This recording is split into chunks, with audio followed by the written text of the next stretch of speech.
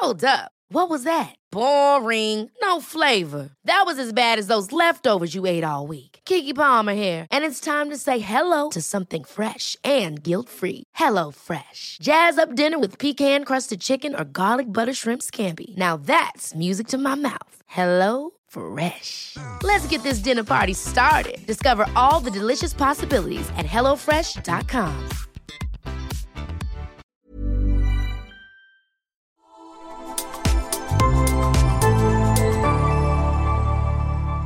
Asennemedia.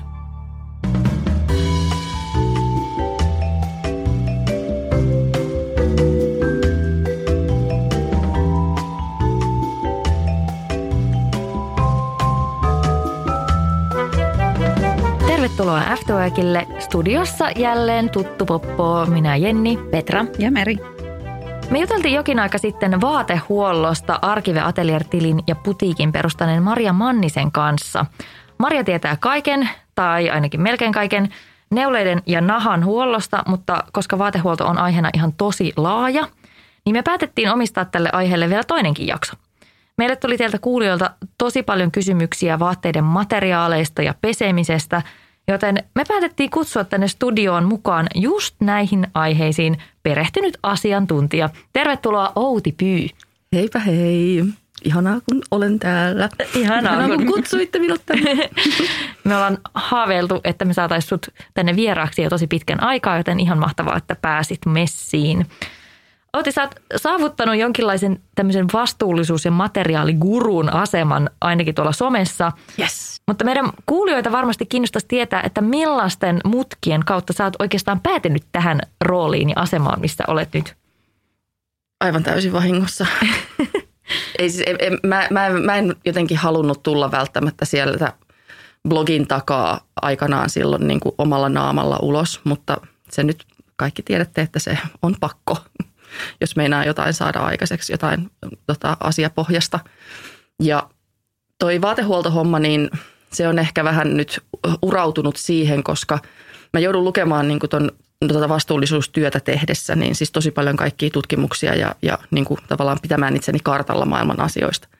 Ja liittyen siis vastuullisuuteen tekstiilialalla. Ja se aina niin kuin päätyy siihen vaatehuolto, niin kuin kuluttajan kohdalla. Ja kun kuluttaja on kuitenkin Instagramissakin esimerkiksi se mun pääyleisö, niin siitä nyt olen sitten päätynyt puhumaan aika paljon, että sitä moni yrittää aina kääntää jonnekin muualle johonkin fansimpään aiheeseen, nyt tällä hetkellä kiertotalouteen vaikka, ja mä oon sitten, ei kun se vaatehuolto. Että terve vaan pyykkimuija tässä, moi. Mutta kerro vielä, että mikä sun niinku sille ammatillinen tausta on? Mitä kaikkea sä oot tehnyt ennen kuin susta tuli vastuullisuusguru somessa? No mä oon ollut tekstiilialalla jo 25 vuotta. Ja mä oon opiskellut 90-luvun loppupuolella mittatilausompelijaksi ja sen takia mä siis ymmärrän niin kuin kehosta ja kaavoittamisesta ja siis kankaan rakenteesta, vaatteiden rakenteesta ihan siis niin kuin atomin tasolla. Ihan liioittelin vähän, mutta sinne päin. Ja sitten mä aloitin aikanaan kirjoittamaan blogia, mutta sitten maailman tilanteen ja oman moraalini takia, niin se jotenkin sitten ajautui ensin tuonne vastuullisuuspuolelle ja sieltä sitten niin kuin vaatehuoltoon aikanaan, mutta se on niin kuin tällä hetkellä vaan osa siitä oikeastaan, mitä mä teen, että mä ehkä se suurin tällä hetkellä me tehdään Nora Schinglerin kanssa niin Studio No Go -nimistä niin IGTV-ohjelmaa vastuullisuudesta ja sitten mä tällä hetkellä myöskin konsultoin tekstiilialayrityksiä vastuullisuudesta. Me kyseltiin viimeksi tältä meidän edelliseltä asiantuntijavieraalta tämmöisiä niin kuin perusjuttuja vaatehuoltoon liittyen, mutta koska hän lähestyi tätä aihetta vähän eri kulmasta kuin sä, niin me ajateltiin, että me voitaisiin kysyä sulta joitakin niistä samoista kysymyksistä, koska mä epäilen, että me saadaan sulta erilaisia vastauksia. Niin lähdetään liikkeelle vaikka siitä, että minkä takia vaatteita kannattaa huoltaa. Heti alkuun tämmöinen helppo kysymys. No sen takia, koska se on se juttu, mitä sun pitää tehdä siellä kotona. Mikään yritys, vaikka ne suunnittelisi miten hienon tuotteen, miten jotenkin vastuullisen ja upean tuotteen ja vaikka asiat menis millä tavalla, niin siis kukaan ei tule pesemään sitä pyykkiä siellä sun himassa muuta kuin sinä itse. Ja me käytetään kuitenkin vaatteita niin kuin joka päivä. Ja sanotaan näin, että mä oon itse esimerkiksi ollut vaatefirman asiakaspalvelussa aika monta vuotta töissä, hoitamassa muun muassa niin kuin reklamaatiotapauksia ja tällaisia, niin mä tiedän hyvin sen, että vaikka se vaate olisi kuinka laadukas, niin siis laiska kuluttaja saa sen, ja tietämätön kuluttaja saa sen kyllä sen vaatteen pilalle ihan siis puolessa vuodessa, muutamassa vuodessa. Käykö paljon semmoista, ootko tuommoisessa työssä huomannut, että ihmiset niinku syyttää sitä vaatetta, että se vaate oli huonolaatuinen, vaikka he oikeastaan itse hoiti ehkä sitä aivan väärin? Sillehän siinä käy. Ja tämä on mun mielestä just se tavallaan, missä vaatefirmat esimerkiksi tarvii mua siellä sanomassa luennoilla niin kuin kuluttajille se, että sori, mutta se vika on kyllä niin kuin töissäkin aika paljon. Että se ei ole niin kuin, että totta kai siis yleisesti, jos ajatellaan globaalisti, niin totta kai siis tekstiilien laatu on huonontunut aivan valtavan paljon niin kuin 20 vuodessa ja komponentit on heikompia, vetskarit ja muut tommoset näin, mutta siis silti se sori vaan, mutta niin kuin kuluttajat ei osaa tänä päivänä niin kuin huoltaa niin kuin vaatteitaan siis ollenkaan verrattuna siihen, että mitä esimerkiksi mä väitän, että silloin niin kuin 90-luvulla niin kuin, se opiskelijasukupolvi tai niin kuin mun vanhemmat niin osas. Ja musta tuntuu, että silloin niin kuin ehkä aiemmin sai oppeja vaikka joltain mummolta tai niin kuin omalta äidiltään, joka osasi kertoa, että hei, sun kannattaa pestä tää vaikka tälleen näin. Ja mä huomasin itse asiassa TikTokista semmoisen videon, missä niin kuin oli tyyliin, että boomerit on viimeinen sukupolvi, joka niin kuin lajittelee vaikka pyykit. Apua, eikö jengi enää lajittele pyykkiä? No sepä just, että onko se nyt silleen, että sitten tavallaan tommoinen perusasia, mikä pesemiseenkin liittyen aina opetetaan. Mun mielestä tuosta ihan koulussa kotitaloustunnillakin puhuttiin, että pyykit pitää lajitella ja kaikki ne nehän on kauhean monimutkaisia ja kryptisiä ainakin mun silmään nämä pesulaput niin, ja ne ohjeistukset, niin tavallaan se, että onko käynyt silleen, että ihmiset ei vaan enää niinku kiinnitä siihen mitään huomiota ja ne vaan niinku kaikki vaikka pesee samassa. Se voi olla. Mä tunnustaudun heti boomeriksi, jos tämä on se määritelmä, koska mä oon ihan jotenkin järkyttynyt, että mitä ihmettä? Siis heittääkö ne kaikki niinku sit vaan samaan koneeseen vai no mitä? Ilmeisesti TikTok ei kertonut enempää muuta kuin tämän läpän. Mutta siis kyllä mä oon huomannut sen saman siis somesta, kun mä seuraan kaikissa mahdollisissa niinku kanavissa, missä vaan niinku on, niin mulla on siellä niinku just kaikki vaatehuoltotagit, niinku, että mä toivon, että mä näen sitä sisältöä mahdollisimman paljon ja mä ylläpidän niitä Facebookissa semmoista pyykkimuija-nimistä ryhmää, minkä ihmiset voi niinku kysellä kaikkea vaatehuollosta, niin kyllä mä sen oon huomannut, että ne kysymykset on välillä niinku tavallaan tosi yksinkertaisia, että mä oon itsekin sillä tavalla, että oh no, että onko tämä oikeasti tämä niinku osaamisen taso, että kun mä ajattelin, että mä rupean fiilistelemään jotain niinku ekopesuaineita, niin sitten niinku se kysymys onkin tämä, että niinku, mihin lokeroon se pyykkietikka pitää laittaa niinku tyyppisesti. Ja siis totta kai ihmisten osaamisessa on varmasti aivan valtavan paljon eroja, koska siis mäkin esimerkiksi meidän kotona, niin mut on laitettu pesemään pyykkiä omia vaatteita ihan teini-ikäisenä. Että mulle on selitetty, miten se homma niinku toimii ja sitten kun mä itse on ensimmäisen villapaitani joskus niin kuin 15-vuotiaana kutistanut sen mun lempivillapaidan, joka oli vielä tosi kallis, niin kyllä se niin kuin jotenkin opit kertalaakista sen, että niin kuin mikä se homma on. Mutta jos sä joudut niin kuin näiden pyykkiasioiden kanssa ensimmäisen kerran tekemisiin vasta siinä vaiheessa, kun sä muutat pois kotoa, ja sitten se on asia, mitä ei koskaan niin kuin ole käsitelty, niin en mä yhtään ihmettele, että jengi on aivan kujalla tuolla. No, että sitten ne on tosiaankin aivan jonkun TikTok-yliopiston varassa niin kuin tuon hommankaan. Meillä tulee varmasti tässäkin jaksossa joitakin sen tyyppisiä kysymyksiä. Sulle tullaan vielä esittämään, mistä saatat ajatella, että apua. Mutta nämä on oikeasti semmoisia asioita, joiden kanssa meidän seuraajat esimerkiksi kamppailee. Niin me toivotaan, että saadaan sulta sitten viisaita vastauksia niihin kysymyksiin. Ja siis se on tosi ok, että multa kysytään niitä. Sehän nimenomaan vaan siis kertoo mulle. Se olisi musta kamalaa, että jos se mun tuottama sisältö esimerkiksi, luennot ja kaikki muut, niin alkaisi menee niin kuin liian korkealentoiseksi. Että siis se, että mä haluan ehdottomasti, että mulle esitetään just niitä taviskysymyksiä, koska se pitää niin kuin, koska mun täytyy itse niin kuin taiteilla siis ammattilaisena sen kanssa, että pystynkö mä tuottamaan sellaista sisältöä, jota niin kuin Maija ja Matti Meikäläinen oikeasti ymmärtää. Mutta ehkä nyt voitaisiin esittääkin sulle tällainen tosi tärkeä kysymys. Niin tällainen, että mitkä olisi sitten niinku tällaisia tärkeimpiä avainasioita, mitä vaatehuollossa ei ainakaan, niinku, mistä ei kannata luista? No se pyykin lajittelu on tosi tärkeä asia. Siitä ei vaan niinku pääse mihinkään. Ja sitten vaikka ne pyykikoneen ohjekirjat tai ne niinku eri pesuohjelmat, vaikka nekin tuntuu niinku tosi kryptisiltä, niin siis pyykinpesukonehan on aivan siis valtavan hieno insinööritaidon näyte. Se on siis oikeasti todella fiksu laite. Nyt varsinkin tänä päivänä noin kaikkien erikoisohjelmiensa kanssa. Niin jos sä niin kuin, sulla on kallis pesukone siellä himassa ja jos sä vaan oikeasti käytät siitä koneesta niin kuin 1 tai 2 ohjelmaa, niin se olisi vähän sama kuin sä niin kuin asuisit kämpässä, jossa on teollisuuskeittiö ja sä vaan niin kuin käytät siellä 2 kattilaa. Niin se jotenkin se on niin kuin tosi harmi, että sun kannattaa siitä kodinkoneesta niin kuin katsoa kaikki ne läpi, että mitä siellä on. Ja sitten se pyykin lajittelu, niin koska siis se konehan tekee vaan sen, mitä nappulaa painetaan. Se ei ole mikään niin kuin piika, joka osaisi itsenäisesti niin kuin määritellä asioita, vaikka ne olisi kuinka digitaalisia. Niin jos sä laitat sinne koneeseen jotain sellaista, joka ei sinne oikeasti kuulu, niin se kärsii kyllä niin kuin siitä.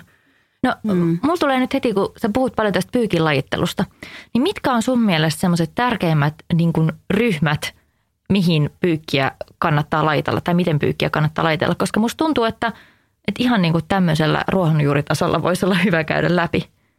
Tarkoitatko nyt ihan pelkästään vaatteiden osalta, vaan siis kaikki, mitä koneeseen laitetaan? No, en mä tiedä. Lähdetään nyt vaikka vaatteista ja katsotaan sitten siitä.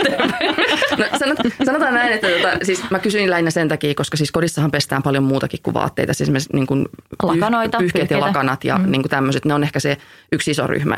Ne kannattaa mun mielestä, niin kuin pyyhkeet ja lakanat menee niin kuin yhteen koneelliseen. Niitä ei pestä niin kuin muun pyykin kanssa.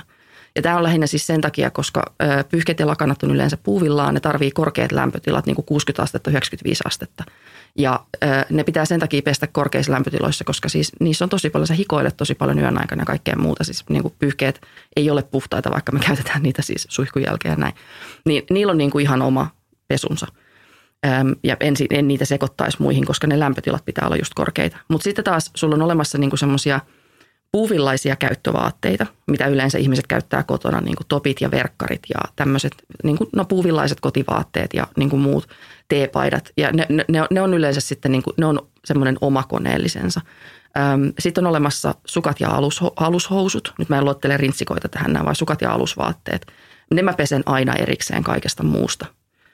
Sen takia, koska, ja mä oon itse varautunut siihen, että mulla on itsellä tosi paljon sukkia ja alusvaatteita, että niin kuin tavallaan, että mä saan kyllä ne koneelliset täyteen ja ne on kaikki mustia. Että se niin kuin, mä pesen nekin erikseen sen takia, koska se on mun mielestä hygienisempää. Sitten on olemassa niin kuin semmoinen urheilupyykki. Ihmiset urheilee tänä päivänä tosi paljon, niin nekin on semmoisia, mitkä mä niin kuin laitan omaan koneelliseen. Ja sitten on olemassa vielä tämmöiset niin kuin sanotaan herkemmät arkivaatteet, jotka ei ole varsinaisesti kauhean likaisia, vaan ne vaan halutaan, niissä on jotain tahroja tai sä oot käyttänyt 2 viikkoa niin kuin samaa paitaa, ja niin ne sitten pestään niin kuin omassa koneessa. Ne on yleensä keinokuituisia, niin ne tarvitsee niin kuin eri ohjelman kuin sitten niin kuin ne puuvillaverkkarit. Mulla herää heti tästä kysymys, että niin kuin musta tuntuu, että mä en saisi koneellisia täyteen tai tulisi hirveän paljon enemmän pyykinpesua kuin nykyisellään, jos mä lajittelisin näin moneen eri kategoriaan. Että mä myönnän, että mä oon just se ihminen, joka pistää, jolla on niin kuin tyyli kaikki melkein pestää jossain 30 tai 40 hienopesuohjelmassa. Toki niin kuin värien mukaan sitten vähän lajiteltuna, että on vaaleat ja tummat ja ehkä joku vielä erikseen. Onko sä lukenut sen sun pyykinpesukoneen ohjekirjan? En. No kato, jos sä lukisit sen, siellä on semmoinen, se on yleensä yhdellä sivulla se koko homma. Siellä on lueteltu ne kaikki eri ohjelmat, mutta sen ohjelman perässä lukee se suosituslämpötila ja sitten se lukee se suositeltu kilomäärä. Tämä on se, mitä ihmiset ei oikeasti kato. Että jos niillä on vaikka sanotaan niin kuin 10 kilon koneellinen, niin jos sä peset niitä lakanoita, niin sen lakanakoneellisen sä saat vetää aivan niin kuin täyteen, koska sehän ruksuttaa siellä niin kuin monta tuntia ja se on korkea lämpötila ja näin poispäin. Siinä on tavallaan se maksimi niin kuin kilomäärä. Mutta sitten taas niin kuin ne hienopesuohjelmat ja nämä, niin siellä se kilomäärä onkin vaan puolet siitä. Eli sen koneellisen ei ole tarkoituskaan olla täys. Vaan siis, ja tämä johtuu siis siitä, koska nykykoneet on suunniteltu tosi vesitehokkaiksi ja energiatehokkaiksi. Ja se taas tarkoittaa sitä, että kun se pyykinpesun kemia suhteessa mekaniikka, suhteessa pesuaine, se on aina tavallaan niin kuin vakio. Jos sä vähennät yhtä osuutta, niin jonkun pitää tavallaan kasvaa siinä, ja siinä yhtälössä. Eli jos sä vähennät esimerkiksi hienopesuohjelmassa niin kuin sitä veden määrää, siellä käytetään oikeasti vähemmän pesuvettä, niin silloin siellä koneessa ei voi olla niin paljon sitä kamaa, koska muuten se ei pääse niin kuin liikkumaan siellä, että tavallaan se vesi ei riitä niin kuin sen kaiken pesemiseen. Tämän takia mä rakastan lukea ohjekirjoja. Tämä on kuin tiedettä. Tämä on niin mielenkiintoista. Tämä on ihanaa. Mä en olisi ikinä tajunnut, että tämä on niinku tämmöistä näin insinöörimäistä teknistä hommaa. Se on insinöörilaite, se on upea laite. Mutta siis, nyt myönnän, mä siis käytän aika paljon kaikki eri ohjelmia. Mä oon silleen tosi perehtynyt omasta mielestäni meidän koneeseen ja mä vielä niin kuin siis, mulla on siis kaikki erilaisia pesuaineita on, niin kuin mä lajittelen tosi tarkasti ja näin, en ehkä ihan silleen noin tarkasti, mutta en mä ollut koskaan aikaisemmin niin kuin mitenkään niin kuin ajatellut sitä ihan noin tekniseksi, sitä niin kuin, että en mä niin kuin laita silleen hienopesun esimerkiksi mitenkään supertäyteen, mutta onpa silleen tosi mielenkiintoista. No kato, kun tekstiili toimii eri tavalla, kun tähän just mitenkin musta tuntuu, ja sen takia mua ehkä vähän harmittaa, että kun keskustelu pyörii yleensä vaan niin kuin kuitujen ympärillä, että puuvilla ja polyester, bla bla.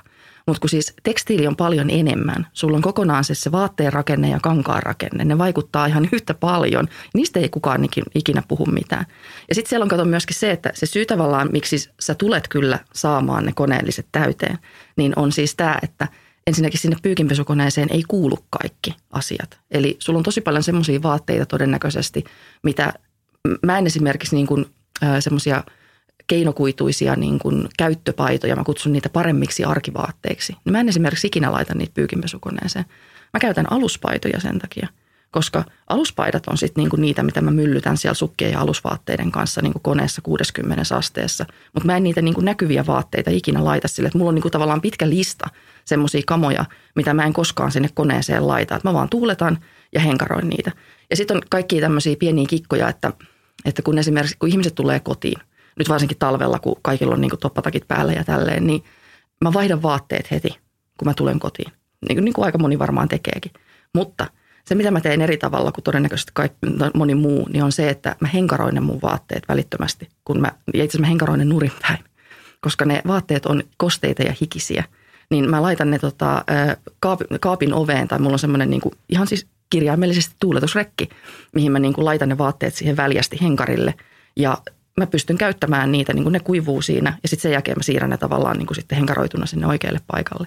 Eli niin kuin, mä en tavallaan niin kuin myttää niitä kamoja niin kuin mihinkään ennen kuin ne on kuivunut varmasti. Ja tätä kautta niin mä pystyn, myöskin ne aluspaidat, niin tätä kautta mä pystyn tavallaan niin kuin käyttämään niitä vaatteita todella paljon pidempään kuin mitä siis niin kuin aika moni tavallaan niin kuin luulisi, että minkä takia ne sitten pitää pestä. Plus mä teen tosi paljon paikallistahran poistoa, koska se on huomattavasti nopeampaa ja huomattavasti helpompaa kuin mikään pyykinpesukoneeseen laittamishomma.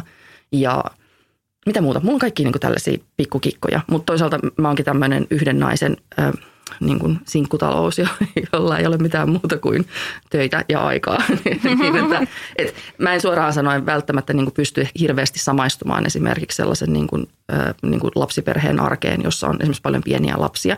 Mä ehkä heille sanoisin varmaan, että tehkää mitä tahansa selviytyäksenne ja koettakaa nukkua.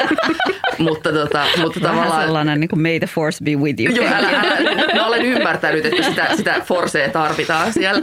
Mutta sitten taas toisaalta se, että siinä vaiheessa sitten, kun niin kun ne lapset alkaa olemaan vähän autonomisempia ja jotenkin se ei ole enää semmoista sekoilua se koko homma, niin siinä vaiheessa niin sit alkaa taas kiinnittää niin kun näihin asioihin huomiota. Ja se olisi tosi hyvä, että nämä kyllä lopetettaisiin niin kun niille teineille, koska muutenhan ne sitten on tuolla aivan kujalla ja ne vaatteet menee pilalle, että ne tavallaan hävii rahaa sit siinä kyllä niin kuin aika paljon.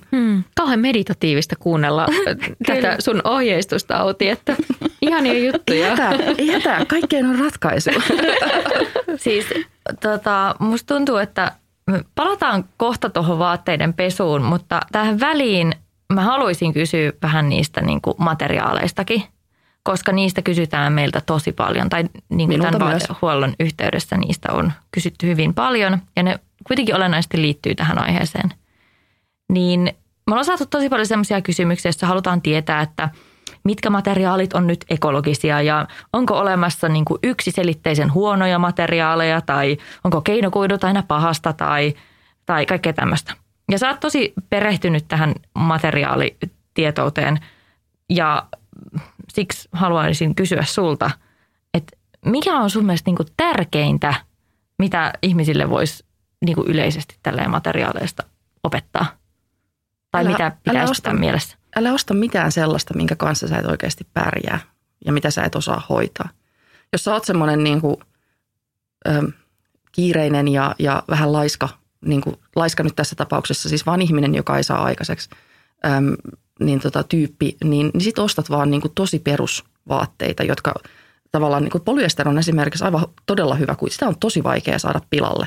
Niin kuin, se on muovia. Yes. Se on muovia, ei se maadu mihinkään. Se ei mene niin kuin rikki millään. Että tavallaan niin sit se, tollaisille tyypeille ei mitään fancy. Mutta sitten taas se, että jos sä oot ihan oikeasti semmoinen niin kuin arkivaatelier-henkinen niin kuin vaatteiden silittelijä ja harjailija, niin sitten niin kuin sulle kaikkea ihanaa ja kivaa. Mutta ei niitäkään tarvitse sitten niin kuin pestä ja sitten kaikki erikoispesuaineet. Mutta et älä hanki mitään sellaista, mitä sä et oikeasti niin kuin tavallaan vaivaudu huoltamaan sillä tavalla, kuin mitä se niin kuin vaatii. Ja sitten yksi semmoinen, mitä mä oon myös huomannut, että on ainakin mun omaa arkea niin helpottanut tässä vaatehuollossa tosi paljon, niin on se, että mun vaatteet on aika samantyyppisiä kaikki. Mä tarkoitan nyt esimerkiksi värejä ja materiaaleja. Siis sillä tavalla, että nyt kun mä järjestin ne mun vaatteet väreittäin, niin mä huomasin, että kappas, että mun vaatekaappihan on käytännössä katsoen 4 väriä. Että siellä ei niin kuin ole oikeastaan mitään semmoista niin kuin ryhmästä poikkeavaa. Ja sen takia mulla tulee ne koneelliset täyteen. Mutta sitten jos sulla on niin kuin se yksi neonkeltainen niin kuin paita, niin sen sä todennäköisesti... Se on minä. It's me. Et sitten tavallaan, että jos sieltä on tämmöisiä joukosta poikkeavia paljon, niin silloinhan se tarkoittaa sitä, että sä joudut käsittelemään sen erikseen. Eli mä en tavallaan näistä tämmöisiä tosi erilaisia vaatteita niin kuin suosittele semmoisille tyypeille, jotka sitten ihan oikeasti ei pysty niitä huoltamaan. Mä haluan tähän semmoisen niin kuin tarkennuksen kysyä, että voisiko siis sanoa jopa niin, että esimerkiksi se polyestervaate, kun kuitenkin puhutaan niin kuin vaikka materiaalin ekologisuudesta, mutta kun pitää aina kuitenkin katsoa sitä kokonaisuutta, niin voidaanko sanoa niin, että semmoisille ihmisille, joka ei ole vaikka kovin taitava hoitamaan vaatteitaan, niin se keinokuituinen polyestervaate voi olla hänellä jopa niin kuin ekologisempi valinta kuin joku luonnonkuituinen, en mä tiedä mikä lie. Joo, voidaan, koska siis kaikki tekstiilikuidut, niin ne on tehty tiettyä käyttötarkoitusta varten. Ne on myöskin upeita insinööritaidon näytteitä ja varsinkin keinokuidut. Ja ne on suunniteltu tiettyä käyttötarkoitusta varten, niin jos sä käytät niitä jossain muussa kuin siinä tarkoitetussa käytössä, niin totta kai ne toimii huonosti. Että se ei vaan niin kuin, se on maailmantotuus aika monessakin asiassa käsittääkseni. Mutta ja sitten kun tänä päivänä ne kuidut on oikeastaan sitä niin kuin vaan puuvillaa ja polyesteriä ja sitten siellä on ehkä vähän jotain muuntokuituja. Ja loppujen lopuksi vaikka meistäkin mä väitän kyllä, että meilläkin on aika paljon esimerkiksi karvakuituisia vaatteita. Mä tarkoitan nyt villaa ja alpakkaa ja niin kuin tämän tyyppisiä näitä erikoiskarvakuituja. Mutta niitä loppujen lopuksi on tosi globaalisti siis katsottuna, niitä valmistetaan ihan tosi vähän. Et musta tuntuu, että se on ehkä vähän tämmöinen niin kuin tietyn porukan juttu. Et siinä mä väitän, että me ollaan aika kuplaantuneita ehkä niin kuin tälleen. Mutta ne kuidut on suunniteltu aina tiettyä käyttötarkoitusta varten, niin siitä ei oikein niin kuin pääse mihinkään. No minkälaisia asioita olisi sitten hyvä ottaa huomioon jo vaateostoksilla, jos miettii vaatehuollon niin kuin näkökulmaa? Ja onko jotain materiaaleja, mitä niin kuin sä kehottaisit välttämään? Mun mielestä ihmiset tunkee sinne pyykinpesukoneeseen sellaisia asioita tosi paljon, mitkä sinne ei kuulu. Ja mulla on niitä pitkällistä. Sinne ei saa laittaa vuoritettuja vaatteita. Sinne ei saa laittaa tämmöisiä niin kuin paksumpia neuleita. Mä en oikeastaan niin kuin puuvilla neuleitakaan hirveästi pese. Mun mielestä se kuivatusprosessi on hölmö. Sinne ei saa laittaa vintagevaatteita, tietyt silkit ja tämmöiset niin kuin nämä aremmat materiaalit. Ne ihan oikeasti kannattaa huoltaa niin kuin muuten kuin kastelemalla kokonaan. Ja se pointti ei ole siinä se, että se vaate jotenkin menisi pilalle siellä niin kuin pesukoneessa sen veden takia. Kaikki tekstiilikuidut kestää vettä erittäin hyvin. Se ongelma on se, että miten sä saat sen veden pois siitä vaatteesta, kun se on kerran kasteltu kokonaan. Ja tämä on niinku se, missä jengi rupeaa sitten sluibailemaan. Kato, kun nehän laittaa ne sinne koneeseen sen takia, että ne haluaa, että joku muu hoitaa tämän duunin niiden puolesta. Ja sitten kun ne ottaa sen sieltä koneesta ulos, niin sitten se onkin niiden homma laittaa ne kuivumaan oikeaoppisesti. Ja sen jälkeen mennään katsoa jotain Netflixiä ja sitten ne on siellä mytyssä jossain. Tai niitä levitellään silleen randomisti, heitellään vaan jotenkin ympäri kämppää. Niin siis se tekstiili, jos se kuivuu väärässä asennossa ja väärällä tavalla – jos se kuivatetaan väärällä tavalla, niin silloin se aivan varmasti niin kuin menee pilalle. Ja esimerkiksi sametti on semmoinen, kaikki samettivaatteet on niin kuin, ja samettitekstiilit, oli ne tyynynpäällisiä tai mitä tahansa, niin nekin on esimerkiksi semmoisia, että mä en ikinä kastelisi niitä, koska kyllä se sametti sen veden kestää ihan mainiosti, ei se siitä mene miksikään, varsinkin jos on polyester-samettia. Mutta yritäpä saada se nukka pystyyn, kun siinähän on pieni nukka sen vaatteen pinnassa. Sitä pitää harjata kosteena monta tuntia ja se on ammattilaisillekin siis ompelimoissa hankala homma. Niillä on piikkimatot siellä sitä varten, että ne silitetään niin kuin, ja kuivatetaan sen piikkimaton päällä. Wow. Ei sitä samettia ei kannata kastella, että sen mä voin luvata, että sen saa kyllä hyvin nopeasti pilalle ja semmoiseksi niin kuin, vähän niin kuin rönttösen näköiseksi. Sama on kaikki tämmöiset niin kuin tietynlaiset semmoiset karvaset tekstiilit, niin kuin keinoturkit ja tämmöiset niin kuin pörröiset materiaalit. Mitä pörröisempi se materiaali, niin sen helpommin se menee niin kuin siinä kuivatusvaiheessa pilalle, koska sä et saa sitä ilmaa enää sinne niin kuin sisälle, miten se on ennen ollut.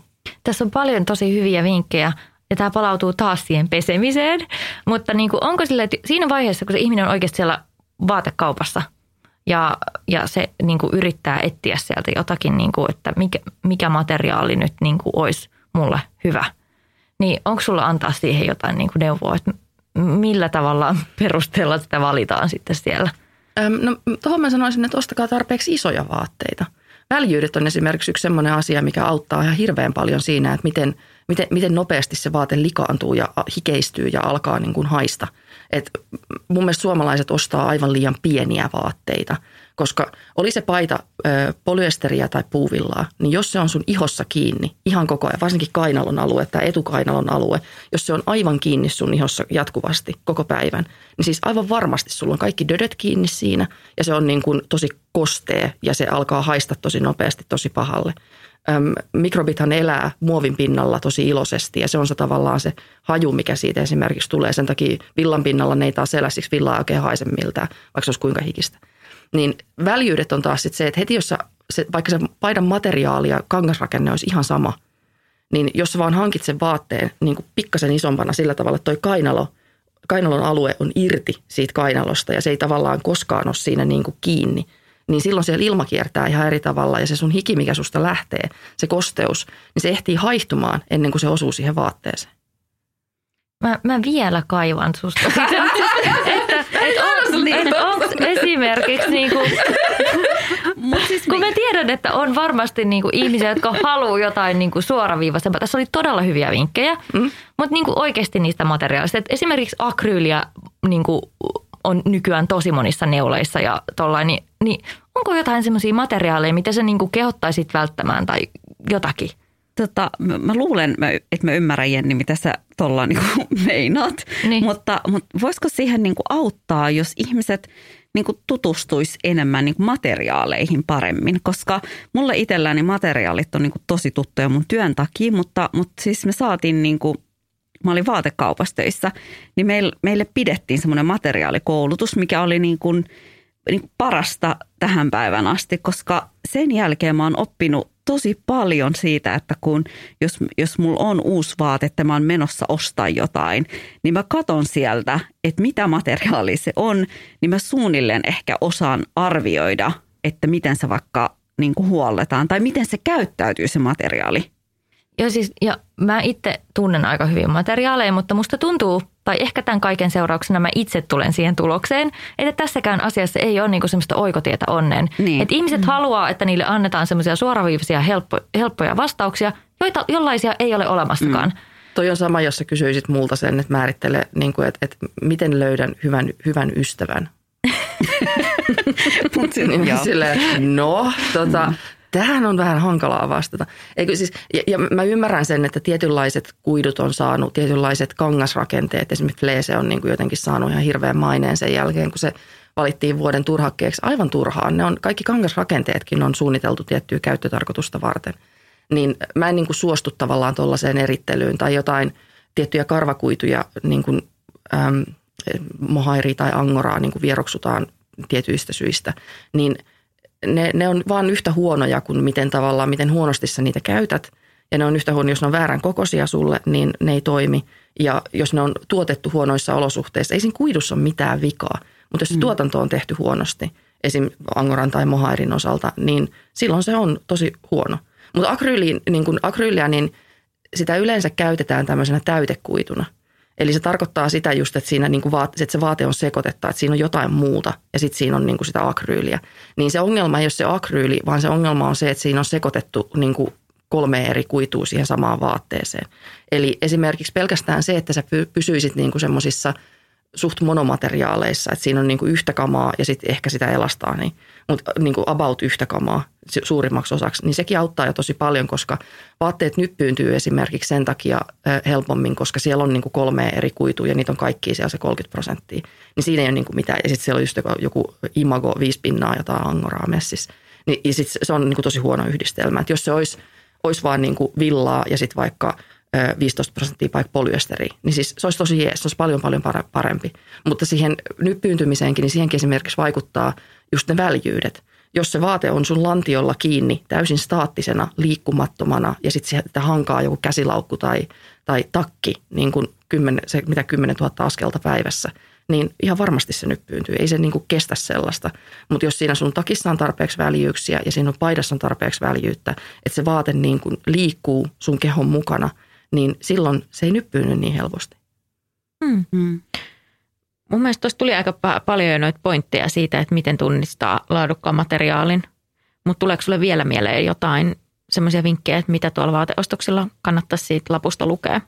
No kun ne ei lue siinä lapussa. Sanotaan näin, että jos haluaa lähteä niin kuin opetella sitä hivistelyosastoa, niin sitten sun täytyy opetella niin kuin langan kierteisyydestä ja tavallaan niin kuin miettiä sitä, koska se langan kierteisyys vaikuttaa tosi paljon siihen toiminnallisuuteen ja tavallaan, että mitä pidempiä ne kuidut esimerkiksi on, niin yleensä se laadukkaampi materiaali on. Tänään ihmiset tietää yleensä puuvillan osalta, kun sulla on Egyptian cotton ja sitten sulla on niin kuin ne halpispuuvillat, niin siellä on kuitupituudessa tosi iso ero. Sama näissä karvakuiduissa. Tämmöiset asiat on niin kuin sit sitä hivistelyosastoa, mutta jos sä oot ihan semmoinen niin kuin tavis, joka vaan haluaa nyt äkkiä pois sieltä kaupasta ja jotain nättiä päälle, niin sitten ehkä kannattaa pysyä niin kuin siinä polyesterissä ja puuvillassa. Tämä on tosi kiinnostavaa, koska sun vastaukset on hyvin niin kuin erilaisia kuin mitä ehkä perinteisesti tämmöisessä keskustelussa niin kuin, nousee esille. Että aina puhutaan, että suosikaa luonnonkuituja ja niin kuin tämmöisiä. Ja paljon puhutaan niin kuin ihan ekologisesta näkökulmasta, niin nimenomaan usein just puuvillaa ja vaikka polyesteria, niin nostetaan ehkä, ehkä polyesteria, mutta ylipäänsä keinokuituja ja puuvillaa nostetaan usein niin kuin vähän sitä huonoinakin materiaaleina. Niin se on hirveän kiinnostavaa, että sä nostat niitä nyt just semmoisina, mitä sä suosittelet. Niin että tämä on silleen mielenkiintoista, että kaikkiin niin kuin näihin aiheisiin on hirveän monta eri näkökulmaa, mistä sitä voi lähestyä. Ja riippuen just siitä, että millä kulmalla sitä tarkastelee, niin eri materiaalit voi olla hyviä tai huonoja. Ja sitten mähän en ole puhunut arvomaailmasta vielä yhtään mitään. Että sehän yleensä on, että jos joku kysyy multa vaikka, että mitä mun nyt kannattaisi hankkia, niin mä kysyn siitä, että kuinka laiska vaatehuoltaja sä oot. Ja sitten toisaalta taas, että mikä sun arvomaailma on. Koska sitten riippuen siitä, niin mä vastaan sitten vähän eri tavalla. Hey, I'm Ryan Reynolds. At Mint Mobile, we like to do the opposite of what Big Wireless does. They charge you a lot, we charge you a little. So naturally, when they announced they'd be raising their prices due to inflation, we decided to deflate our prices due to not hating you. That's right. We're cutting the price of Mint Unlimited from $30 a month to just $15 a month. Give it a try at mintmobile.com/switch. $45 up front for 3 months plus taxes and fees. Promo rate for new customers for limited time. Unlimited more than 40 gigabytes per month. Slows full terms at mintmobile.com. Hey, it's Ryan Reynolds, and I'm here with Keith, co-star of my upcoming film, If, only in theaters May 17th. Do you want to tell people the big news? All right, I'll do it. Sign up now and you'll get unlimited for $15 a month and 6 months of Paramount Plus Essential Plan on us. mintmobile.com/switch. Upfront payment of $45 equivalent to $15 per month. Unlimited over 40 gigabytes per month. Face lower speeds. Videos at 480p. Active Mint customers by 531.24 get 6 months of Paramount Plus Essential Plan. Auto renews after 6 months. Offer ends May 31st, 2024. Separate Paramount Plus registration required. Terms and conditions apply if rated PG. Mennään nyt itse asiassa niihin kuulijakysymyksiin, koska meillä on tullut tosi paljon kuulijoilta kysymyksiä ja erityisesti vaatteiden pesuun liittyen. Ja moni näistä kysymyksistä on varmaan just sellaisia, millaisten tilanteiden kanssa useat kamppailee siellä pyykkikorilla. Niin otatko Meri sieltä vaikka ensimmäisen kysymyksen? Mä otan tämän kysymyksen, mutta ennen tätä mä haluan kertoa teille ensin tosi hauskan tarinan tähän kysymykseen liittyen. Kun mä teen kuitenkin stylistin töitä, niin aika pitkälti niin kun ne samat vaatteet kiertää tosi monissa kuvauksissa ja näin. Niin meillä oli yksi sellainen paita yhdessä PR-toimistossa kerran, mikä tuli takaisin silleen, että kukaan ei enää voinut sitä niin kuin lainata. Ja sen ohikin kävellessäni teki niin kuin paha. Ja se oli sen takia, että se haisi siis hielle. Ja ei vaan niin kuin hielle, vaan niin kuin tosi voimakkaasti. Kuolemalle. Ja sitten tässä tuli tällainen legendaarinen paita, mistä kaikki vieläkin puhuu, että he muistatteko sen kultaisen paidan ja sen hajun. Ja musta tuntuu, että sitä ikinä niin kuin se mysteeri ei selvinnyt, että mistä ja miksi ja mitä sille on tapahtunut, että se haisi niin pahalle, mutta tuli paljon kysymyksiä, että miten saadaan hienhaju pysyvästi pois paidoista ja lakanoista. Ja tästä vastauksesta niin mä voin lähettää sitten sille PR-toimistolle, mitä ne tekee sille.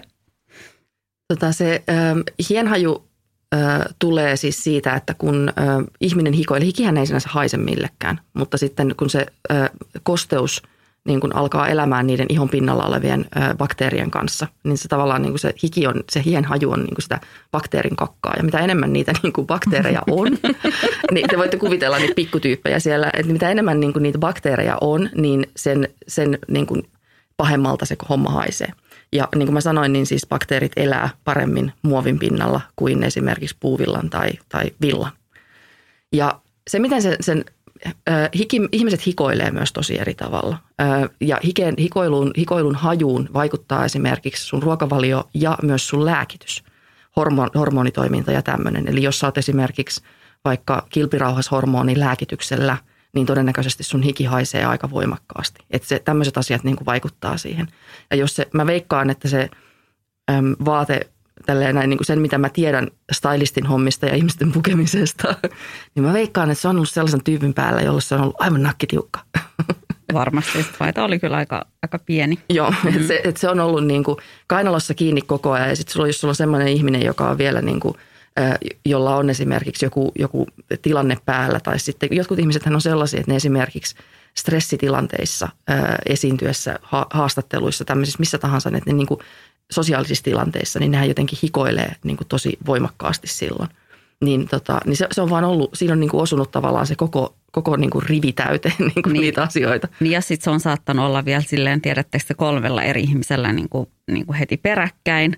Sitten se on niin kuin 3 ihmisen niin kuin hiet ja vielä semmoinen tekokuitumateriaali, mikä ei niin kuin hengitä ollenkaan. Niin mä oon muuten kuullut, että eri tilanteissa niin kuin hiki saattaa myös tuoksua eri tavalla. Että mä oon kuullut, että stressihiki esimerkiksi haisee pahemmalta kuin muu hiki. Kyllä, tämä pitää paikkansa, joo. Ja sehän on äärimmäisen yksilöllistä, että miten paljon se hiki edes haisee. Jos tällä ihmisellä ei esimerkiksi ole ollut deodoranttia, niin avot, siinä ollaan. Mutta siis tuli myös niin kuin toinen kysymys liittyen hikeen. Sä vähän tuossa sivusit jo aikaisemmin, että se väljyys ja aluspaita. Mutta täällä oli siis tämmöinen kysymys, että mitäs niin kun deodorantti pilaa vaatteet. Että tällä henkilöllä oli semmoinen ongelma, että deodorantti jättää mustien paitojen kainaloihin ihan hirveän näköisiä valkoisia läiskiä, jotka sitten ajan myötä myös kovettuu ja valkoisiin paitoihin puolestaan jää keltaiset kainalot. Nestemäinen sappisaippua ei ole näihin tahroihin tehonnut ja tämä henkilö kokee, että hän ei oikein voi myöskään vaihtaa deodoranttia, koska se on ainoa tämmöinen voimakkaampi tuote, joka hänellä toimii, eikä sitten myöskään aiheuta allergiaa. Että onko mitään keinoa pelastaa näitä vaatteita tai jos ei, niin mitä antaisit hänelle niin kuin tulevaisuuteen neuvoksi? Se ensimmäinen neuvo on, että kun sä aamulla pukeudut, niin laita se dödö päälle jo silloin. Esimerkiksi kun sä tuut suihkusta, niin laita se dödö heti kainaloon, mutta älä pukeudu heti. Mä tiedän, että ihmiset varsinkin siinä aamukiireessä, mäkin tein sitä yhteen vaiheeseen, niin tein sillä tavalla, että mä muistin sen dödön vasta siinä vaiheessa, kun mä olin keräilemässä niitä avaimia ja niin kuin kammoja kasaan. Ja mulla oli ne vaatteet jo silloin päällä. Ja tämä oli sitä aikaa silloin, kun 2000-luvun alussa, silloin kun siluetti oli tosi tiukka. Mun kaikki teepaidat oli semmoisia nakkitiukkoja. Niin mä muistan, mitä se kainalosementti, dödösementti niin kuin oli. Mutta mä huomasin heti, että kun mä muutin sen sillä tavalla, että heti kun mä laitan sen dödön, niin mä en laita niitä vaatteita päälle ennen kuin mun kainalot on kuivat. Eli mä kuljen vähän aikaa siellä niin kuin kämpässä silleen niin kuin kädet ylhäällä ja teen jotain muuta hetken aikaa, että mä saan ne kainalot kuivaksi. Niin se on tosi hyvä apu jo, koska jos sä vedät sen niin kuin vaatteen, jos sä ajattelet niin kuin vaikka huulirasvaa, jos sä vedät niin kuin, tai huulipunaa, jos sä vedät vaatteen päälle sillä tavalla, että se on jotenkin just niin kuin semmoinen tosi kostee, niin ihan varmasti se tarttuu siihen vaatteeseen. Ja sitten se toinen homma on se väljyys. Eli jos hän joutuu käyttämään niin kuin vahvempaa dödöä sen takia, että hikoilee voimakkaasti niin kuin tietyissä tilanteissa ja sä et pääse vaihtamaan esimerkiksi vaatteita päivän aikana, niin tai et pysty käyttämään niitä aluspaitoja, joissa on hihat, joka ottaisi sitten sen kaiken vastaan ja suojaisi sitä varsinaista vaatetta. Niin sitten siinä tapauksessa sulla täytyy olla väljemmät vaatteet, jotta se kainalo pysyy, niin kuin se vaate pysyy irti siitä kainalosta ja sitten niin kuin auttaa tavallaan se ilmakierto siellä vaatteessa. Mutta voisiko ajatella, kun me joskus noihin siis duuneihin, niin meillä oli sellaisia teipattavia, niin kuin mitä sä teippaat siihen vaatteeseen, niin vähän sellainen kuin suoja. Hikilappu, niin se niin kuin imee kaiken ylimääräisen just niin kuin nesteet ja sitten myöskin sille, että se ei jätä niin kuin, tai et ei niin kuin jää noista dödöistä mitään. Että kaikki tällaisia vähän niin kuin arvokkaampia vaatteisiin esimerkiksi, niin kyllä mä ainakin olen käyttänyt kuvauksissa sen takia, että en mä halua pilata mitään sellaisia, mitkä on menossa takaisin myyntiin. Voisiko ajatella tällaista niin myöskin niin kuin ihan tälle kuluttajille? No sanotaan näin, että tuommoisia niin kuin arvokkaampiin vaatteisiin, just esimerkiksi juhlavaatteisiin ja tällaisiin. Ennen aikaanhan noita silloin, kun ihmiset ei omistanut vaatteita läheskään niin paljon kuin nyt, ja niillä oli oikeasti ne oli tosi arvokkaita ne vaatteet, mitä niillä oli. Niin silloinhan noita kainalolappuja, ne on semmoisia niin kuin kuunsirpin muotoisia takoja, mitä niin kuin tuonne kainaloon niin kuin ommeltiin. Ja se tosiaankin se hikoiltiin pilalle ja sitten se vaan vaihdettiin se pala. Niin niitä voi käyttää semmoisissa tommosissa erikoisemmissa vaatteissa. Ja sitten jos sun työ on esimerkiksi esiintyä tai sä joudut pitämään palavereja tai jotain muita tällaisia niin kuin hostaamaan ja sitten sä hikoilet sen takia, niin toki ihmeessä käytän niitä, koska mitä tahansa, jotta sä saat, että se hiki ei mene siihen vaatteeseen asti. Mutta aluspaita on paljon mukavampi oikeasti. Ja siis sen aluspaidan täytyy olla hihallinen. Mä en voi niin kuin painottaa sitä tarpeeksi, että niin kuin investoi mieluummin. Ja se tarvii niitä aluspaitoja kuin tyyppiä 5. Vähän eri värisiä. Isolla pääntiellä hihallinen, niin sillä niin kuin, sit sä et tarvitse tuollaisia kertakäyttöratkaisuja. Mutta kuvauksissa ne on aivan siis fantastisia. Mä oon itsekin käyttänyt niitä, että ehdottomasti sinne ne kyllä niin kuin sopii. Mutta taviksille mä suosittelen niitä aluspaitoja. Mä voin ottaa seuraavan. Sä Outi mainitsitkin tuossa jossain vaiheessa tahranpoistoaineet, niin mitkä olisi parhaimpia? No siis tahranpoisto on täysin riippuvainen siitä, että niin kuin mitä ainetta se tahra on ja kuinka vanha se tahra on ja onko se kuiva vai ei. Mitään absoluuttista tahranpoistoainetta ei ole olemassa. Johtuu siitä, koska erityyppiset aineet tavallaan, kun sulla täytyy olla se poistava aine, täytyy olla aina se tahran vastavoima. Ja tahrat pitää yleensä, oikeastaan ne mokat, mitä jengi tekee tahrojen kanssa, niin on se, että ne ensinnäkin yrittää lähteä pesemään heti sillä pesuaineella tai tahranpoistoaineella niin kuivaa tahraa. Jos se on, tiedätkö, just näitä se on tullut vaatteeseen ja sitten sä oot laittanut sinne pyykinpesukoriin sen ja toivonut, että se puhdistaa siellä itsensä. Ja sitten se vihdoinkin, sulla ei enää muuta vaihtoehtoa kuin vaan niin kuin ottaa se sieltä käsittelyyn. Mä tiedän, miten te teette. Ei siis, en tee. Mua vaan nauratti. Mä ajatus, että kuvittelee, että se itsekseen siellä puhdistuu. Tämä on tämä tausta-ajatus niin kuin jengille, koska miksi sä muuten laittasit sen sinne niin kuin pyykinpesukoriin? Että tavallaan mä en niin kuin laita mitään siis tollaisia tahran poistettavia vaatteita edes pyykinpesukoriin. Mä laitan ne henkarille ja sitten mä ajattelen, että okei, no nyt mun on pakko käsitellä tämä, niin sitten mä käsittelen sen. Mutta siis se tahra pitää kostuttaa ensin ja sen pitää ihan oikeasti kostua, koska siis kuiva tahra ei lähde mihinkään. Ja sitten jos se on rasvapohjainen tahra, niin rasva lähtee saippualla tai liuottimella, mikä on esimerkiksi alkoholi. Alkoholi on liuotin. Kun sitten taas, jos puhutaan tämmöisestä niin kuin valkuaisainepohjaisista tahroista, niin kuin esimerkiksi veri tai niin kuin maito tai tämmöiset, niin niihin tarvitaan taas sitten niin kuin kylmää vettä. Ja se ei saa todellakaan olla kuumaa se vesi, vaan siis kylmää. Jos sä laitat, kaikki naiset tietää, että jos sä laitat esimerkiksi veritahraan lämmintä vettä, niin se vaate on done. että se pitää olla jääkylmää se vesi. Niin valkuaisainetahrat lähtee kylmällä ja sitten saippualla. Mutta mä oon kirjoittanut tästä näin. Mulla on blogissa on yksi postaus, missä on muistaakseni tahranpoisto 2.0 on se otsikko. Niin siellä mä oon luetellut niinku niitä yleisimpiä tahroja ja tavallaan mikä se menetelmä on. Ja mun luennolla tulee myöskin niinku, tavallaan, että mä oon selittänyt sitä logiikkaa, niinku, että mikä siinä on. Me voitaisiin vielä lopuksi käydä vähän läpi, että mistä Outilta löytyy tämmöisiä tähän aiheeseen liittyviä sisältöjä niille, jotka haluaa syventää omaa tietämystään näistä aiheista. Ja voidaan jakaa sitten joitakin tuolla meidän somessakin, mutta palataan niihin vaikka vielä tämän jakson lopussa, mutta sullahan on tosi paljon näihin liittyviä sisältöjä. Otetaanko seuraava kyssäri? Joo. Tuli sitten tämmöinen kysymys urheiluvaatteisiin liittyen, että onko muita keinoja saada urheiluvaatteita kestämään paremmin kuin pesu joka käytön jälkeen? Ja tämä ehkä liittyy myös tuohon hikiasiaan, koska ainakin mun urheiluvaatteet haisee aivan järkyttävälle. No urheiluvaatteet on tosi usein keinokuituisia ja ne on tosi usein myöskin ihonmyötäisiä. Ja tavallaan se, että sä hikoilet niissä paljon, nehän on ympäriinsä niin kuin oikeasti hikisiä. Urheiluvaatteissa on ehkä se, että ne täytyy tavallaan saada kuivumaan mahdollisimman niin kuin nopeasti sen suorituksen jälkeen. Eli jos sä menet esimerkiksi aamulla vaikka salille ja sitten sä menet sieltä suoraan töihin, niin sitten mä melkein ja sitten ne kamat on niin kuin siellä kassissa koko päivän. Ja aivan varmasti nehän marinoituu siellä niin kuin tosi huolella. Niin sitten mä melkein ottaisin niin kuin semmoisen pienen suihkupullolisen vaikka niin kuin ihan siis väkiviinaetikkaa ja suihkuttelisin niin kuin ne vaatteet täyteen etikkaa, koska etikka on säilöntäaine, se on tosi hapanta.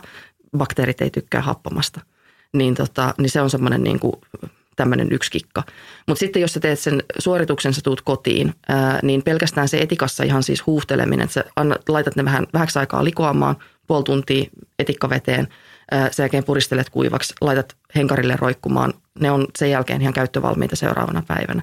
Eli niitä ei välttämättä niin kuin ne tarvitse pyörittää siellä pyykinpesukoneessa, mutta tähän toki vaikuttaa se, että jos sä tavallaan edelleen, että kuinka paljon sä oot hikoillut ja minkä laatuista se sun hiki on. Että on varmasti olemassa semmoisia ihmisiä, joiden niin kuin tavallaan se hiki, koska jotkut urheilulajit on tosi paljon aggressiivisempia kuin toinen. Musta tuntuu, että aina semmoinen niin kuin tietynlainen aggressio niin kuin siinä urheilussa ja epätoivo.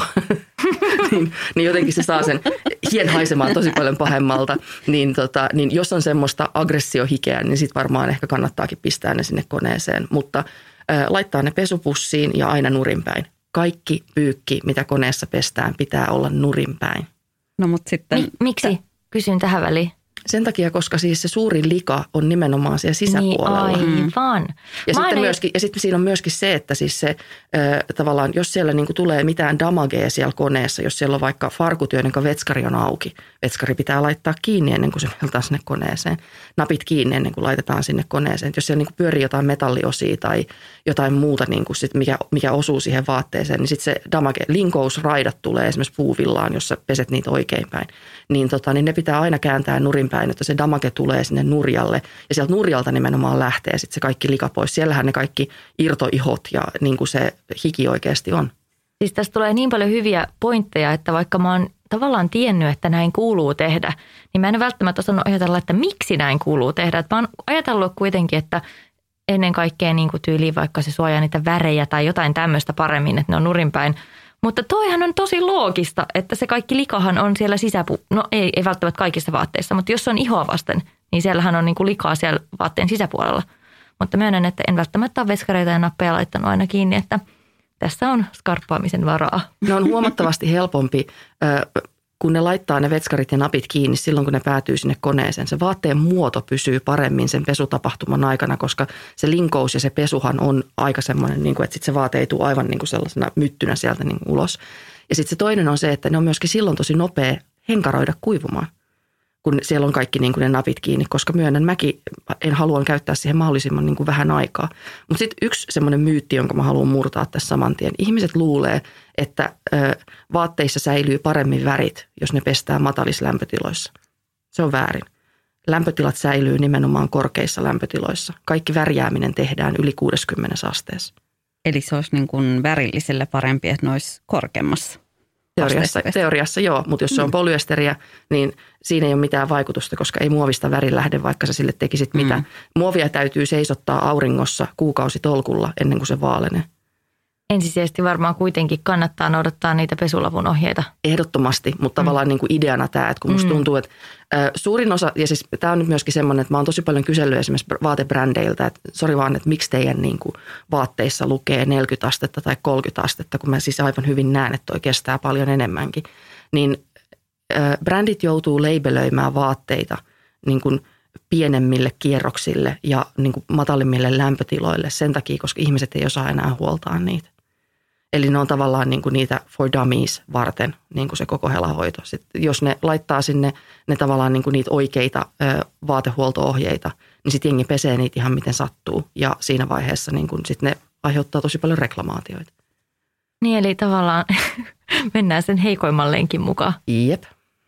Näistä pyykinpesuasioista tuli myöskin tällainen kysymys, että pyykkietikan käyttö. Onko siitä oikeasti hyötyä ja miten se vertautuu kaupan huuhteluaineeseen? Etikka on fantastinen asia. Pyykkietikat on tavallaan niin kuin se fansimpi versio, mutta se yksinkertainen versio on väkiviinaetikka. Sitä saa mistä tahansa ruokakaupasta ja se on siis minun mielestäni maailman paras chick huuhteluaine. Se huuhteluaineen pointti on se, että silloin kun sä laitat niitä vaatteita tai siinä pesutapahtumassa, niin pesuaine on tosi emäksinen. Ja emäksiset asiat niin kuin poistaa niitä tahroja ja näin poispäin.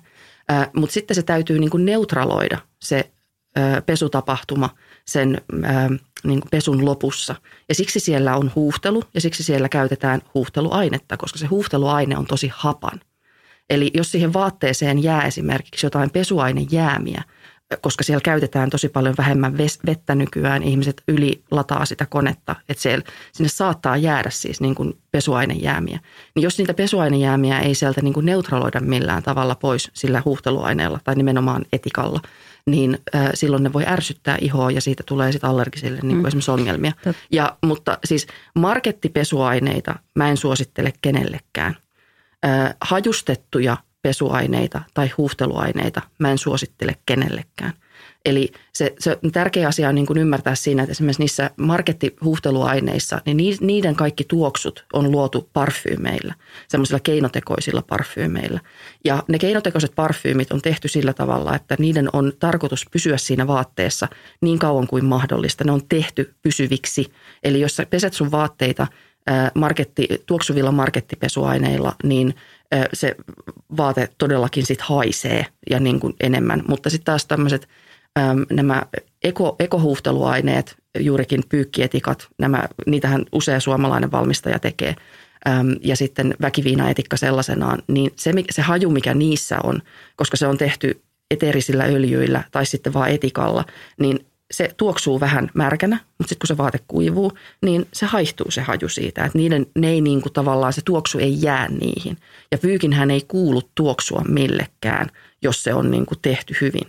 Ja se haju on muutenkin, siis vaikka ei se välttämättä itseä haittaisi, mutta siis Suomessa on joka 3. suomalainen on hajusteherkkä ja joka 6. suomalainen on kemikaaliherkkä.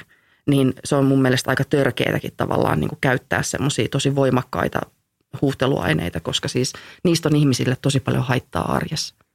No nyt mun on pakko kysyä, kun sä sanoit, että sä et suosittele markettipesuaineita kellekään, niin mistä pitäisi sitten pesuaineet hommata ja mikä on hyvä pesuaineet? Okei, etikka toimii huuhteluaineena, mutta entäs ne pesuaineet?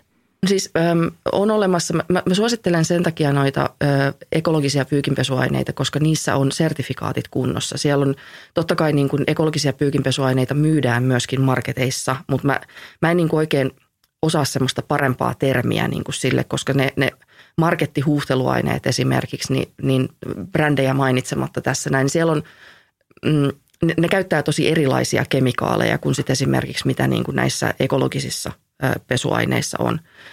Tuolla on olemassa useitakin nettisivustoja ja nettikauppoja, joiden koko valikoima on valittu sillä perusteella, että mitkä ne sertifikaatit on, minkä tyyppisiä ainesosia niissä pesuaineissa on. Ja siellä niin kuin on täysin tavallaan kielletty esimerkiksi tietyn tyyppiset pesuaineet, niin jos niitä nyt voi mainita tässä, niin niitä on esimerkiksi ruohonjuuri, Green Deal, Ekolo, niin kuin kaikki niiden pesuaineet niin on semmoisia, että niitä melkein oikeastaan voi suositella. Mutta ekologinenkin pesuaine menee pieleen, jos sitä käytetään väärässä paikassa. Eli tavallaan siitä ei niin kuin pääse mihinkään siitä, että ne pesuaineet pitää myöskin niin kuin opetella käyttämään tietyllä tavalla, koska ne markettipesuaineet, niin ne on tehty myös idiooteille. Et niin kuin ne on tehty sellaisille tyypeille, jotka oikeasti ei osaa eikä vaivaudu. Ja siksi ne on niin vahvoja ja siksi ne on niin semmoisia, mitä ne on. Mutta sitten taas nuo ekologiset pesuaineet, niin ne on taas tosi terveellisiä ja turvallisia ja ne on luontoystävällisiä, mutta ne ei ole mitään silitbängejä ihan oikeasti. Että niitä pitää niin kuin opetella käyttämään oikeassa paikassa oikealla tavalla ja sitten eli tavallaan siinä ei ole niin kuin olemassa semmoista oikotietä onneen tuossa noin. Ja Marseille-saippua ei sovi kaikkeen, koska niitäkin on 2 eri sorttia. Okei. No sitten valkoisiin vaatteisiin liittyvä kysymys. Onko ekologisia tapoja puhdistaa ja käsitellä valkoisia vaatteita? On.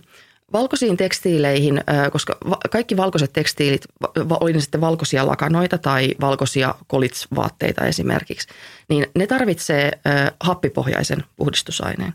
Ja valkopyykin pesuaineet on aina pulverimuodossa. Sen takia, koska niissä ei ole optisia kirkasteita. Optiset kirkasteet on kamalia, mutta se koostumus on tehty sillä tavalla, että siellä on niitä happipohjaisia puhdistusaineita paljon. Ja se ekologinen versio, jos ei halua ostaa sitä semmoista marketin niin kuin valkopesupulveria, niin on sitten tehdä se itse esimerkiksi ruokasoodasta ja pesusoodasta. Ja tästäkin mun blogissa löytyy ohje niin kuin siihen, että miten se tehdään. Mutta valkopyykkiä, niin jos sä peset kirjopyykin pesuaineella, niin silloin siellä ei ole sitä happipohjasta sitä niin kuin kirkastavaa, puhdistavaa osaa tarpeeksi paljon ja silloin niistä tulee harmaita. Ja sitten taas zeoliitti on myöskin semmoinen aine, että jos sä käytät semmoisia pyykinpesuaineita, missä on zeoliittia, joka on semmoinen ihmisen tekemä savenkaltainen vedenpehmen, ja jos sä et puhdista sun pyykinpesukonetta säännöllisesti, niin silloin sun kaikki pyykit, varsinkin ne vaaleat, valkoiset pyykit, niistä tulee harmaita loppujen lopuksi. Eli periaatteessa niin kuin tämä semmoinen hyvä pyykinpesu, niin se ei tarkoita sitä, että ne vaatteet menis niin kuin, tai ne tekstiilit menis pilalle välttämättä yhdessä pesussa, vaan sä näet sen eron niin kuin esimerkiksi 2 vuoden aikana. Ja se on niin kuin ehkä tämä, että mitä ihmiset ei niin kuin tavallaan tajua, koska niillä ei ole sitä vertailua siihen. Mutta ehkä se voisi tehdä sillä tavalla, että sulla on yksi semmoinen vaate, jota sä et koskaan laita koneeseen, joka on tietyn värinen, sä voit niin kuin vertailla, tai sitten vertaat aina A4. Että jos se alkaa tummua se vaate siellä pesussa, niin silloin sulla on joku niistä osista, oli se sitten väärä pesuaine tai väärä ohjelma tai liian täys kone tai konetta ei ole puhdistettu. Siihen on niin kuin monta syytä tavallaan, että mikä siellä menee pieleen. Okei, mutta siitä päästäänkin nyt sitten, että mitäs jos on monivärinen paita, esimerkiksi jos on mustavalkoinen raidallinen, niin pestääkö se mustia vai valkoistenkaan? Mä toivoisin, että niitä monivärisiä vaatteita olisi sitten niin paljon, että sulla olisi semmoisen monivärisen, niin kuin se monivärinen koneellinen erikseen. Jos sulla on vaan se yksi monivärinen vaate, niin se pitää silloin pestä käsin, tai se kannattaa pestä käsin, mutta muuten niin sä voit esimerkiksi, niitä on olemassa semmoisia värinkerääjäliinoja, mitä sä voit laittaa sinne koneeseen. Jotkut ei halua käyttää niitä, koska heidän mielestä ne on roskaavia, mutta sanotaan näin, että se vaate on huomattavasti arvokkaampi kuin ne värinkerääjäliinat. Eli jos sä haluat välttämättä omistaa tämmöisiä hyvin graafisia, kuvioituja, kirjavia vaatteita, niin ei tarvitse olla mustavalkoisia, ne voi olla vaikka keltaista ja sinistä. Siitäkin tulee hirveätä sotkua, jos ne värit leviää. Niin silloin kannattaa investoida näihin värinkerääjäliinoihin ja ihan oikeasti aktiivisesti käyttää niitä. Et ne ei ole mikään siis ekotuote välttämättä, mutta siinä vaatteessa itsessään on jo tosi paljon luonnonvaroja kiinni. Eli jos sä pilaat sen vaatteen vuoden käyttämisellä ja väärin pesemisellä, niin ne kaikki luonnonvarat on hävitty, niin siinä ei pari värinkerääjäliinaa kyllä niin kuin haittaa. Toi on tosi hyvä pointti. Ja mä itse asiassa kuullut, että niitä värinkerääjäliinoja on myös semmoisia, jotka on monikäyttöisiä, että sä voit käyttää useamman kerran sitä samaa, jolloin sitten kuitenkin sillekin heti tulee useampi käyttökerta. Sitten oli vielä tämmöinen kysymys, että onko totta, että farkkujen pesemistä kannattaisi välttää? Ja itse asiassa tässä yhteydessä voisin ylipäänsäkin kysyä sulta siitä niin kuin pyykinpesutiheydestä, että kun puhutaan paljon, että ihmiset pesee niin kuin liian usein vaatteita, niin mitä sä oot siitä mieltä? No siis jos se vaate on ihossa kiinni koko ajan, siis niin kuin semmoinen nakkitiukka, niin kuin esimerkiksi tällä hetkellä denim-muoti, kaikilla on niin kuin pillifarkut. Miesten farkuissa ei ole mitään väljyyksiä tällä hetkellä, naisten farkuissa on tuurilla jotain väljyyksiä. Ja vähän mallista kiinni, niin jos se vaate on koko ajan kiinni ihossa, niin silloin sitä täytyy pestä enemmän, koska siellä on sitä ihosolukkoa enemmän ja siinä on hikoiltu enemmän ja niin kuin näin poispäin. Mutta toi on tavallaan toi legenda, niin toi tulee siitä, että jos on sitä alkuperäistä denimiä, sitä semmoista, mitä se oli 80-90-luvulla, missä ei ollut elastaania, missä oli kunnon välit. Se oli semmoista niin kuin pakkatiukkaa, täysin pesemätöntä, joka oikeasti kuluu käytössä tosi makeasti, luonnonindikolla värjättyy. Niitä ei todellakaan niin kuin pestä kauheasti. Sitten siitä tulee niin kuin käytetyn näköinen ja tälleen. Mutta mä melkein sanoisin sen, että mulla itselläkin on niin kuin niitä nakkitiukkoja farkkuja ja sitten on niitä vähän väljempiä, niin mä pesen niitä nakkitiukkoja farkkuja enemmän itse. Mä en kestä tätä sanaa nakkitiukka. Toinen vaihtoehto on kisakireä. Kireä. Okay. Voidaan tehdä tästä jaksossa sellainen bingo, että kuinka monta kertaa on niinku, tai siis sellainen joku juomapeli, että aina kun vaihtaa nakkitiukka, niin saattaa hörpyn. Hei, pyykipesun lomassa. Mun kaikki adjektiivit on jostain 90-luvulta. Mä oon niin vanha. Se on oikein. Voi tehdä joku pyykipesun lomassa jonkun tällaisen pikkukisailun itsensä kanssa. Juomapeli. Mun mielestä, nyt sanon tämänkin tässä näin, my unpopular opinion on se, että nuoret miehet käyttää tänä päivänä liian tiukkoja farkkuja. Niin pitäisi olla väljempiä, mutta mä oonkin tällainen keski-ikäinen täti. Liittyykö tämä pyykkihuoltoon vai vaan johonkin muuhun? Eihän se on yleinen mielipide. Eihän me kestä niiden käytössä. Ne on siis sama juttu, niin kuin kaikki niiden puvut ja kaikki, niin kuin, siis paidat ja kaikki. Ne on niin kireitä, että sitten vielä, että kun sulla on semmoinen tyyppi, joka oikeasti niin kuin käy jossain salilla, niin se on siis tosi huono yhdistelmä. Ne vaatteet ei kestä. Niin siis tollasta. Saumoista ratkee. Joo, siis se on niin kuin, ja siis tämä on esimerkiksi se, että jengi luulee, että niin kuin vaatteissa on tosi huonot komponentit, niin kuin vetskarit ja muut tällaiset. Mutta jos sulla on täysin niin kuin ihossa kiinni oleva vaate, jossa on vielä joku piilovetoketju sivussa, ja sitten sä meet kyykkyyn niin kuin tarpeeksi monta kertaa päivää, ja siinä vaatteessa ei ole yhtään väljyyksiä, niin sitten totta hemmetissä ne oikeasti ne kaikki vetskarit siellä paukkuu ja niin kuin saumat ratkeilee. Ja varsinkin, jos on joku upea semmoinen niin kuin satiinisidos. Satiinisidos ei ole mikään kauhean tiivis loppujen lopuksi. Tai semmoinen, joka niin kestäisi sellaista poikittaisvetoa, niin, niin jos se vaate, jos siinä ei ole väljyyksiä, niin siis silloin se kyllä ne alkaa ne saumat oikeasti liestymään niin kuin käytössä. No nimimerkillä mulla repes housut tänään. Ne oli satiini, en mä tiedä mitä se on. Ei se varmaan satiinia ole, mutta jotain semmoista niin kuin jännää kangasta. Ne vaan repes. Niin, kyllä ne antaa periksi jossain vaiheessa sitten, kun ne eivät enää kestä elämää. Voi itku. No. Siis mun vinkki on niinku se, että kun menee ostamaan vaatteita, niin siellä sovituskopissa täytyy tehdä tietyt ääriliikkeet. Mitä? Eli kyykkyjä? Se on sen jälkeen, kun sä oot tehnyt sen juomapelin. Sitten sä menet sinne kauppaan, sitten laitat ne farkut jalkaan. Sitten teet nämä ääriliikkeet. Oi, ihan oikeasti. Mutta siis sun täytyy niissä vaatteissa, sun täytyy mennä kyykkyyn. Jos se kyykkyyn meneminen ahdistaa jostain kohtaa, niin silloin se vaate on liian pieni sulle. Sitten suorilta jaloilta kumarrut noukkimaan jotain lattialta. Se kiristää tuolta selästä nimittäin tosi pahasti. Siinä sulla selviää se, että riittääkö sulla hihoissa väljyys ja niin kuin se vaatteen selässä väljyys. Ja jos napit niin kuin sillä tavalla, että jos vaikka nostat kädet ylös ja lasket ne alas, niin jos se paita jää tonne niin kuin tissien yläpuolelle, että se pitäisi niin kuin nykiä takaisin alas omalle paikalle, silloin se on liian pieni se vaate. Tässä on paljon hyviä neuvoja seuraaville vaatesovittelukerroille. Hei, kiitos Outi ihan superhyvästä ja informatiivisesta pläjäyksestä.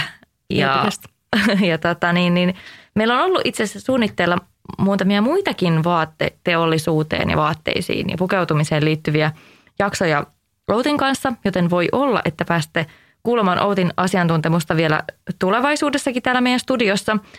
Mutta sitä odotellessa tietysti kannattaa ottaa Outin sometilit haltuun. Eli nyt Outi, anna meille kaikki ne paikat, mistä löytyy kaikki mahdollinen vaatehuollosta ja muukin tietotaito, mitä sulla on, mitä olet laittanut meidän iloksi jakoon.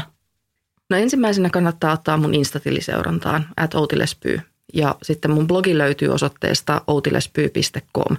Ja sinne, kun siellä on vaatehuolto-tagi erikseen, että sieltä kyllä sitten löytyy ne kaikki olennaiset postaukset aiheesta.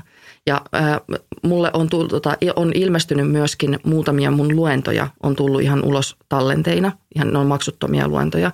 Niin mä voin esimerkiksi niihin vaikka laittaa mun storeihin linkit. Niin tai siis jos sä menet YouTubeen ja googlaat vaan sieltä, tai niin kuin YouTubesta etsit Outi Pyy, niin ne löytyy ne luennot niin kuin sillä.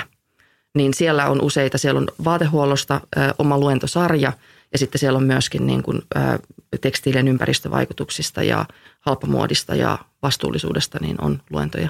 Ja myöskin tekstiilien lajittelusta kierrätykseen.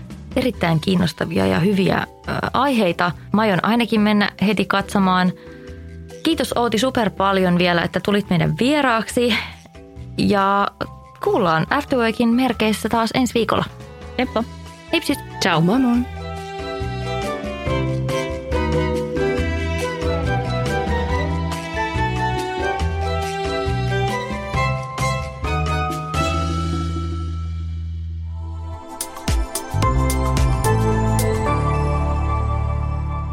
Asennemedia.